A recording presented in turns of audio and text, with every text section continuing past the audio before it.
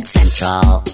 This is Tech Radio. All things computers, gadgets and web happening right now in Ireland. Hear us anytime on iTunes or download from techcentral.ie. Tech Central. How you doing? This is Dusty Rhodes and welcome to Tech Radio with all the latest in tech from around Ireland and across the world. However you got our show today, thank you for listening. And remember, there are tons of ways that you can get our show. Maybe you want to spread the word or maybe you want to listen a different way next week. But do remember that you can download directly from our website at any time on techcentral.ie. That's our website. You can use a smartphone podcast app, so you get into the podcast automatically every week, or you can use iTunes. I believe it's quite popular. And of course, you can turn us on every week on this thing called The Radio on DAB Digital Radio with RTE Radio 1 Extra. On this week's show, who is outselling MacBooks? Google in Paris, not a very pleasant place to be this week. And Connected Futures, I think, is where we're going to start with our Tech Central editor, Niall Kitson. Niall, Connected Futures is one of the first reports out from the brand new government, and it concerns broadband and all things internet, yes? Yeah, well, Connected Futures is actually, it's a report that was put together by Vodafone, who we know have an interest in rolling out rural broadband to everyone in Ireland through its joint endeavour with the ESB called CSIRO. And what was really interesting to me about this report is that it really outlined the scale of the digital divide between us in the city and then rural communities, because yourself and myself, we're used to actually having a broadband market and people sort of looking to curry our favour, be it, you know, the likes of Virgin or Aircom or indeed Vodafone, and then the mobile operators. And we just kind of assume that because we have access to, you know, triple digit broadband, that it's kind of arriving everywhere else around the country, but that's absolutely not the case. Connected Futures threw up some very interesting statistics. Some of them were a little bit fluffy, but here's a good one, for example. Out of the apparently there are 3 million people living outside the major population centres in Ireland. So that's, 3 million people you would classify as living in a rural area. 1.8 million are broadband users. So that means that there's a catchment of 1.2 million people in Ireland that aren't being serviced by broadband at the moment. Now that's, a combination of people that don't want it for whatever reason, but also people that want it but can't get it. Isn't that a staggering figure for an Ireland nation like this, for an island country? It is a staggering figure, and it's shocking to think that there's over 1 million people who are still using modems to connect to the internet because they don't have broadband. One of the things that I had heard was that they are hoping to use 4G to speed the rollout in these rural areas. Well, this is what happened with the first National Broadband Plan, which you might remember years ago. What happened was that 3 won a tender, and it was basically distributing mobile dongles. You remember they used 3G with the little disposable modems, and obviously that went splendidly well, seeing as we're now in this current predicament. So going for mobile technology, I think it's a nice addendum. I mean, the plan years ago was that you would be able to get something, right? Whether it's through a cable into your room, whether it's through 4G, whether it's through satellite broadband, which some people still use despite it being fiendishly expensive. So you will be able to get something. So the two competing technologies really are going to be fibre to the home, which is what CSIRO are doing, and Aircom are doing as well, or 4G, which we're meant to be getting, national coverage of anyway, because there is this natural competition between the main mobile providers to provide it. I'm sure satellite will find its niche in there for very remote areas still, but again, it won't be particularly cost effective. So the plan is for everybody in Ireland to have access to 30 megabits per second connectivity by 2020. Now, I gather, if memory serves, that is actually more ambitious than the EU's own targets. But I mean, that's no bad thing. I mean, as I said, we're a small nation. We're not really reliant on anyone else for our infrastructure. And if we get the likes of Aircom and CSIRO really going head to head for it, then I think it's achievable. Yeah, we've also seen the smaller markets opening up now, the likes of Magnet, the likes of Imagine Telecom. It's outside the main population centres is where the emerging markets are, because there's less competition. So if you rock up to say a a townland of maybe 200 houses and you say, look, we are going to be your broadband provider and that is all you need to worry about, fine. Like, it doesn't make sense for somebody, for there to be a competitive market in a catchment of that size. But it absolutely makes sense for, say, small businesses that want to pitch up in that area.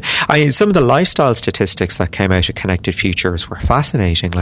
And these all pertain to outside Dublin, Cork, Limerick. 24% of internet users using Netflix. That is massive. 75% prefer to raise their kids in rural Ireland, and who wouldn't, in fairness. 25% using home broadband for work. So,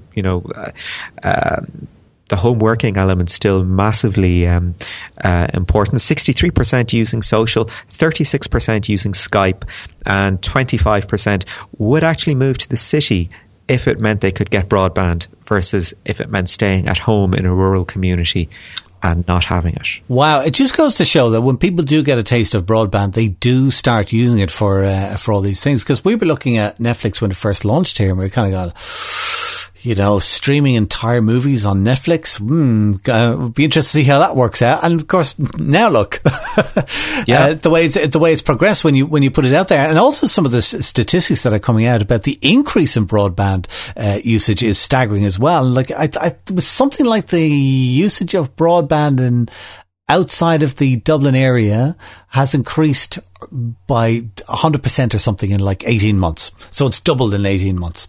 And I think, Vodafone and Three and the phone networks, are a huge part of that with rolling out the 4G, but they're straining to keep up. And I'm just wondering, do you know anything about Cyro? Cyro is the project with the ESB, and the idea is that because they have power lines going into every single house in the country, that they can carry internet on top of that. Why isn't that rolling out faster? I think what's interesting about Cyro is that it's a product of a semi-state and a private company. So the private company isn't being financed by the National Broadband Plan or anything like that just yet. So the commercial case for hitting up absolutely everywhere in the country just isn't there yet. They've done nice test cases around the country, the same way that Eircom has.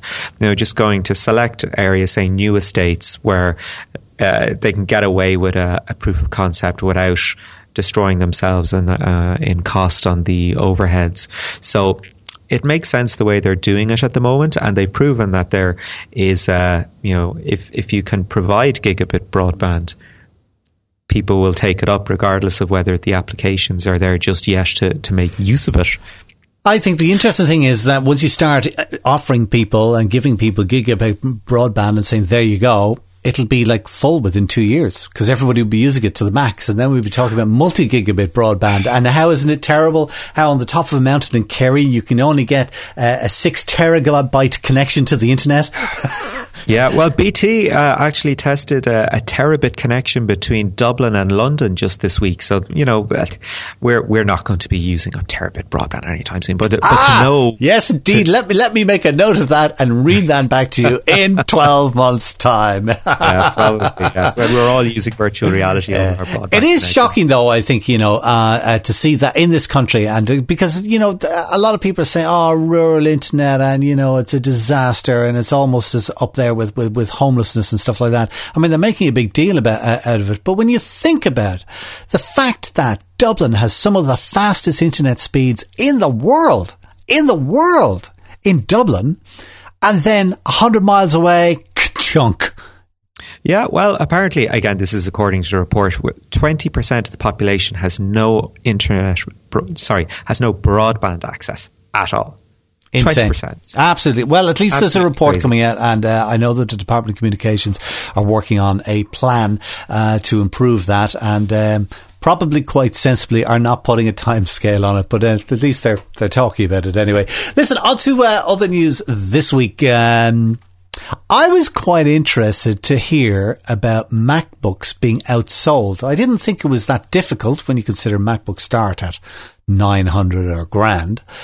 They are a fabulous bit of kit, but they are being very, very much outsold by what, Niall?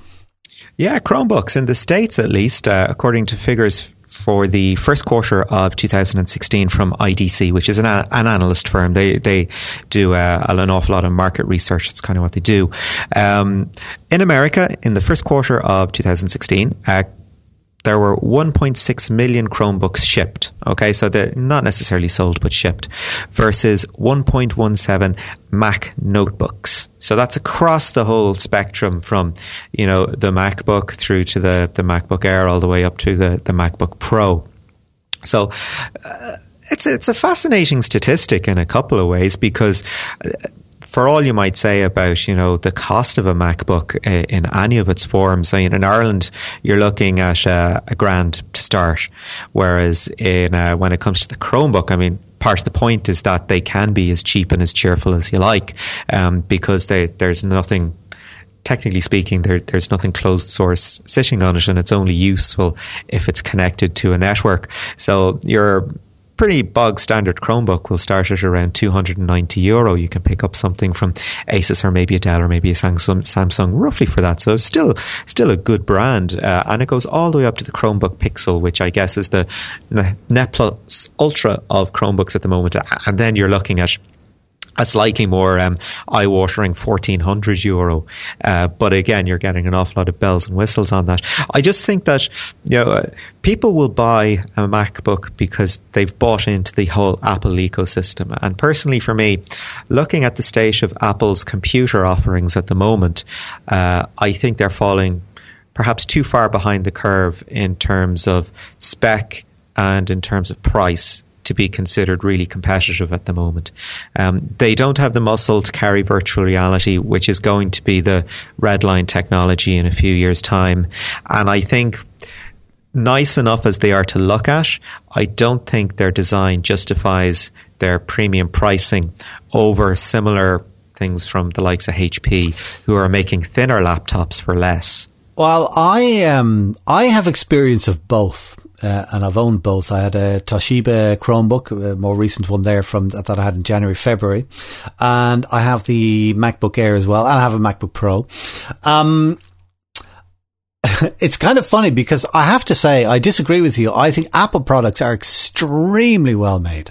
I mean, extremely well made. And they are a premium product. I agree with you. They're not worth what they charge for it, but you definitely are getting a really, really well-built machine. So I do like that about them. The MacBook, the MacBook Air, I should say, I thought was interesting because it's not really that powerful a machine. And I always say to people, I like it because I can slide it into my bag when I'm nipping around town. And it's nice and light and it's thin, and if I have time for a coffee, I can get a little bit of work done.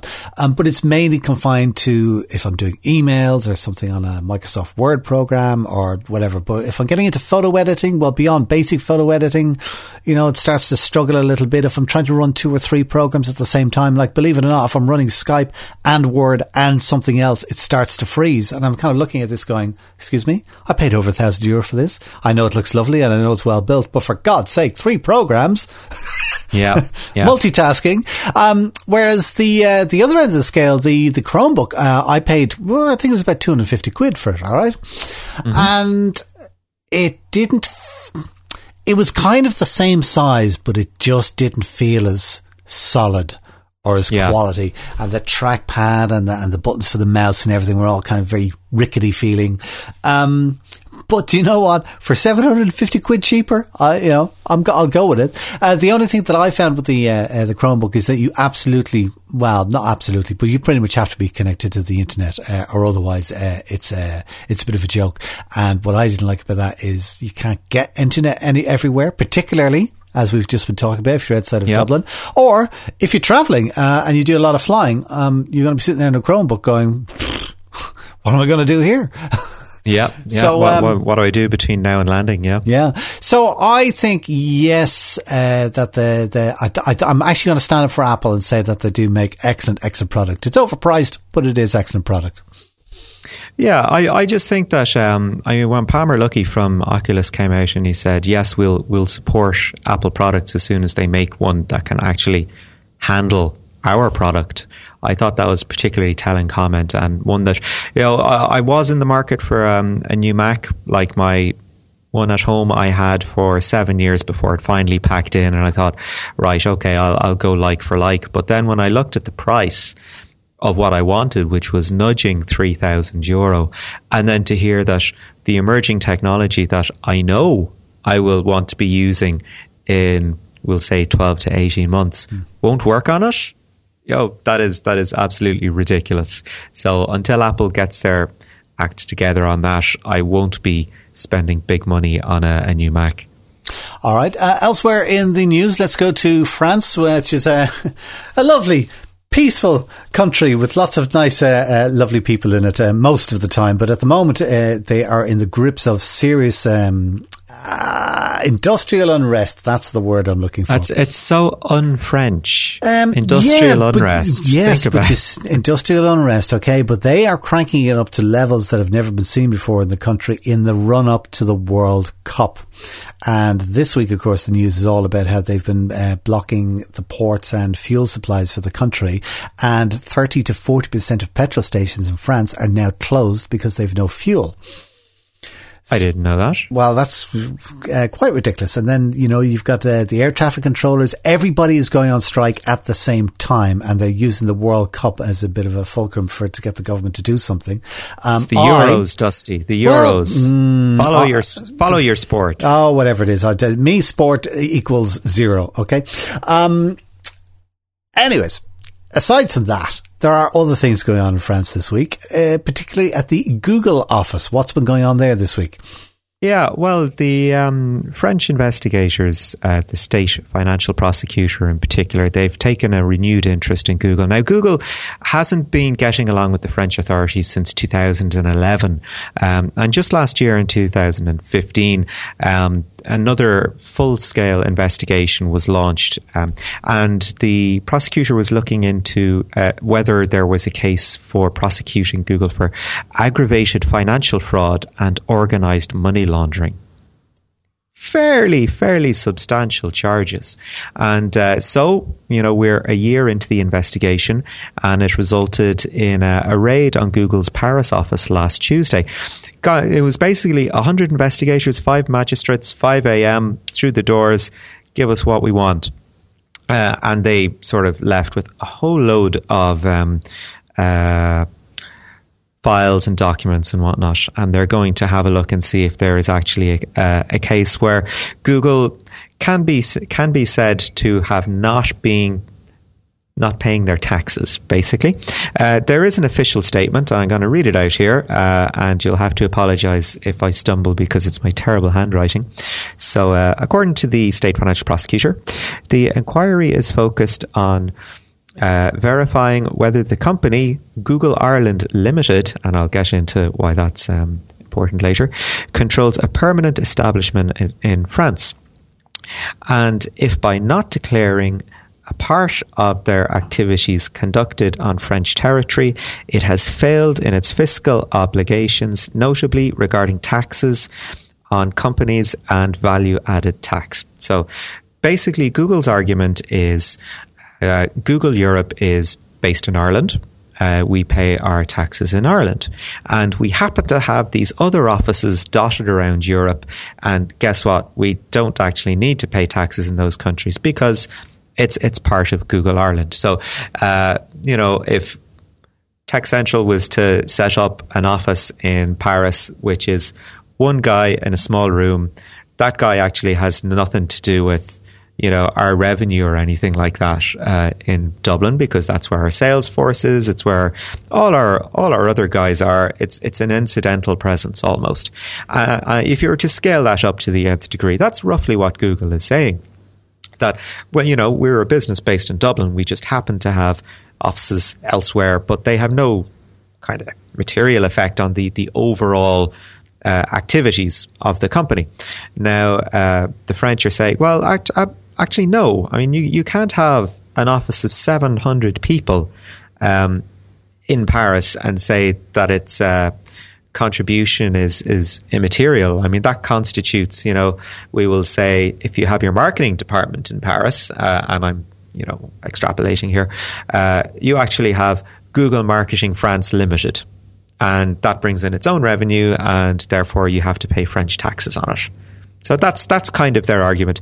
And it's an argument that has, it's found purchase in England, where Google had to pay, they struck a very sweet deal with the English government. I think they only ended up having to pay £130 million in back taxes ever. It was an absolutely ridiculous deal. The French are saying, we could be owed maybe 1.7 billion in this. And the reason the French are so hot on this at the moment is because the public finances are quite precarious. And they've had a bit of an amnesty. You might remember a couple of years ago, we had a tax amnesty, and we had all this money come in from the Cayman Islands and whatnot, and people started paying their taxes in Ireland, and it was great. And there was a bit of a windfall for the exchequer. The French have been doing this as well, and they've been targeting everyone from sort of the dodgy saver overseas to multinationals. And as a strategy, it's brought in over €12 billion. So there is a lot of money at stake here, and you can be fairly sure they're not interested in offering Google, a sweet little number here. I mean, they are looking for cash in claw, and they, perfectly entitled to it as well. I think the bigger picture that we're looking at, which is quite interesting, is the way the world is changing. Kind of the internet has made, the world, as in the globe, more of a village, literally. And now we have companies, like Google and Facebook, and they're all based in Ireland. And when you were telling that story, I was also thinking of Ryanair, which is another amazing Irish success story that is working all over Europe in a very, very big way. And there are people who want Europe to be one economic area. And then there are other people who say, well, no, you gotta pay special taxes in this area we call France. What way are they going to work it out? I think listen, do you know what? It's all too complicated and high level finance wise for me, but I just think it's interesting to see how the world is changing, and the internet is playing a little part in that and bringing people closer. And it's having an effect then with, kind of companies who are working across several territories. And you might talk about Google now, but there is entirely, kind of what little Irish businesses who are working online.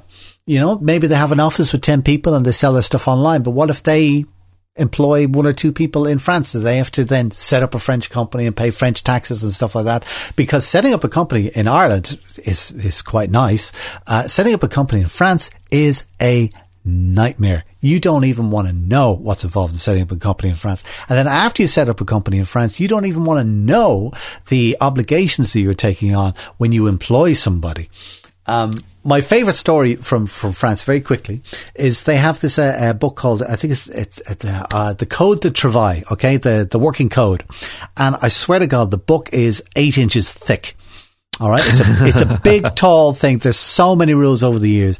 And the government quite correctly said, we need to make this smaller because this is ridiculous. And they sent off somebody. You know how it works with public service. Somebody went off. There was a committee meeting, Anyways, 6 months later, they came back with a book that was 4 inches thick. Half the size. And they went, that's amazing. How did you do it? And they went, we used a smaller font. Fair enough. So that's France. We wait and see what happens. Listen, speaking of things that just seem ridiculous, let's talk about the nuclear football in America. Okay, right. Well, let's talk about a couple of things. I mean, did we mention this story a couple of months ago? It actually was reported, I think, in 2013, and then it got into the press a good while after. It was the nuclear launch code that was in effect from the late 1950s up to 1977. Do you remember what it was? No, what was it? It was 8 zeros. We were 8 zeros away from nuclear Armageddon at any given time. And do you know what? To make it even worse, that code was written down on a piece of paper in the silos in case somebody forgot it. I believe it. But I believe now that they're using computer technology to aid these codes. What are they stored on? Computers. It's all the way of the future. Apparently, this is still ongoing.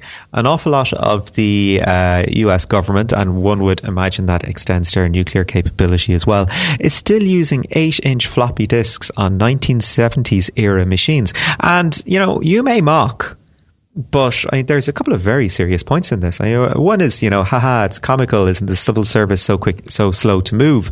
And you would think, yep, absolutely.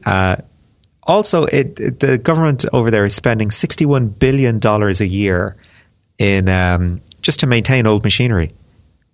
Do you know what? I'm going to be a contractor. I'm going to learn how to use old machinery, because all that skill set is dying out and somebody's got to do it.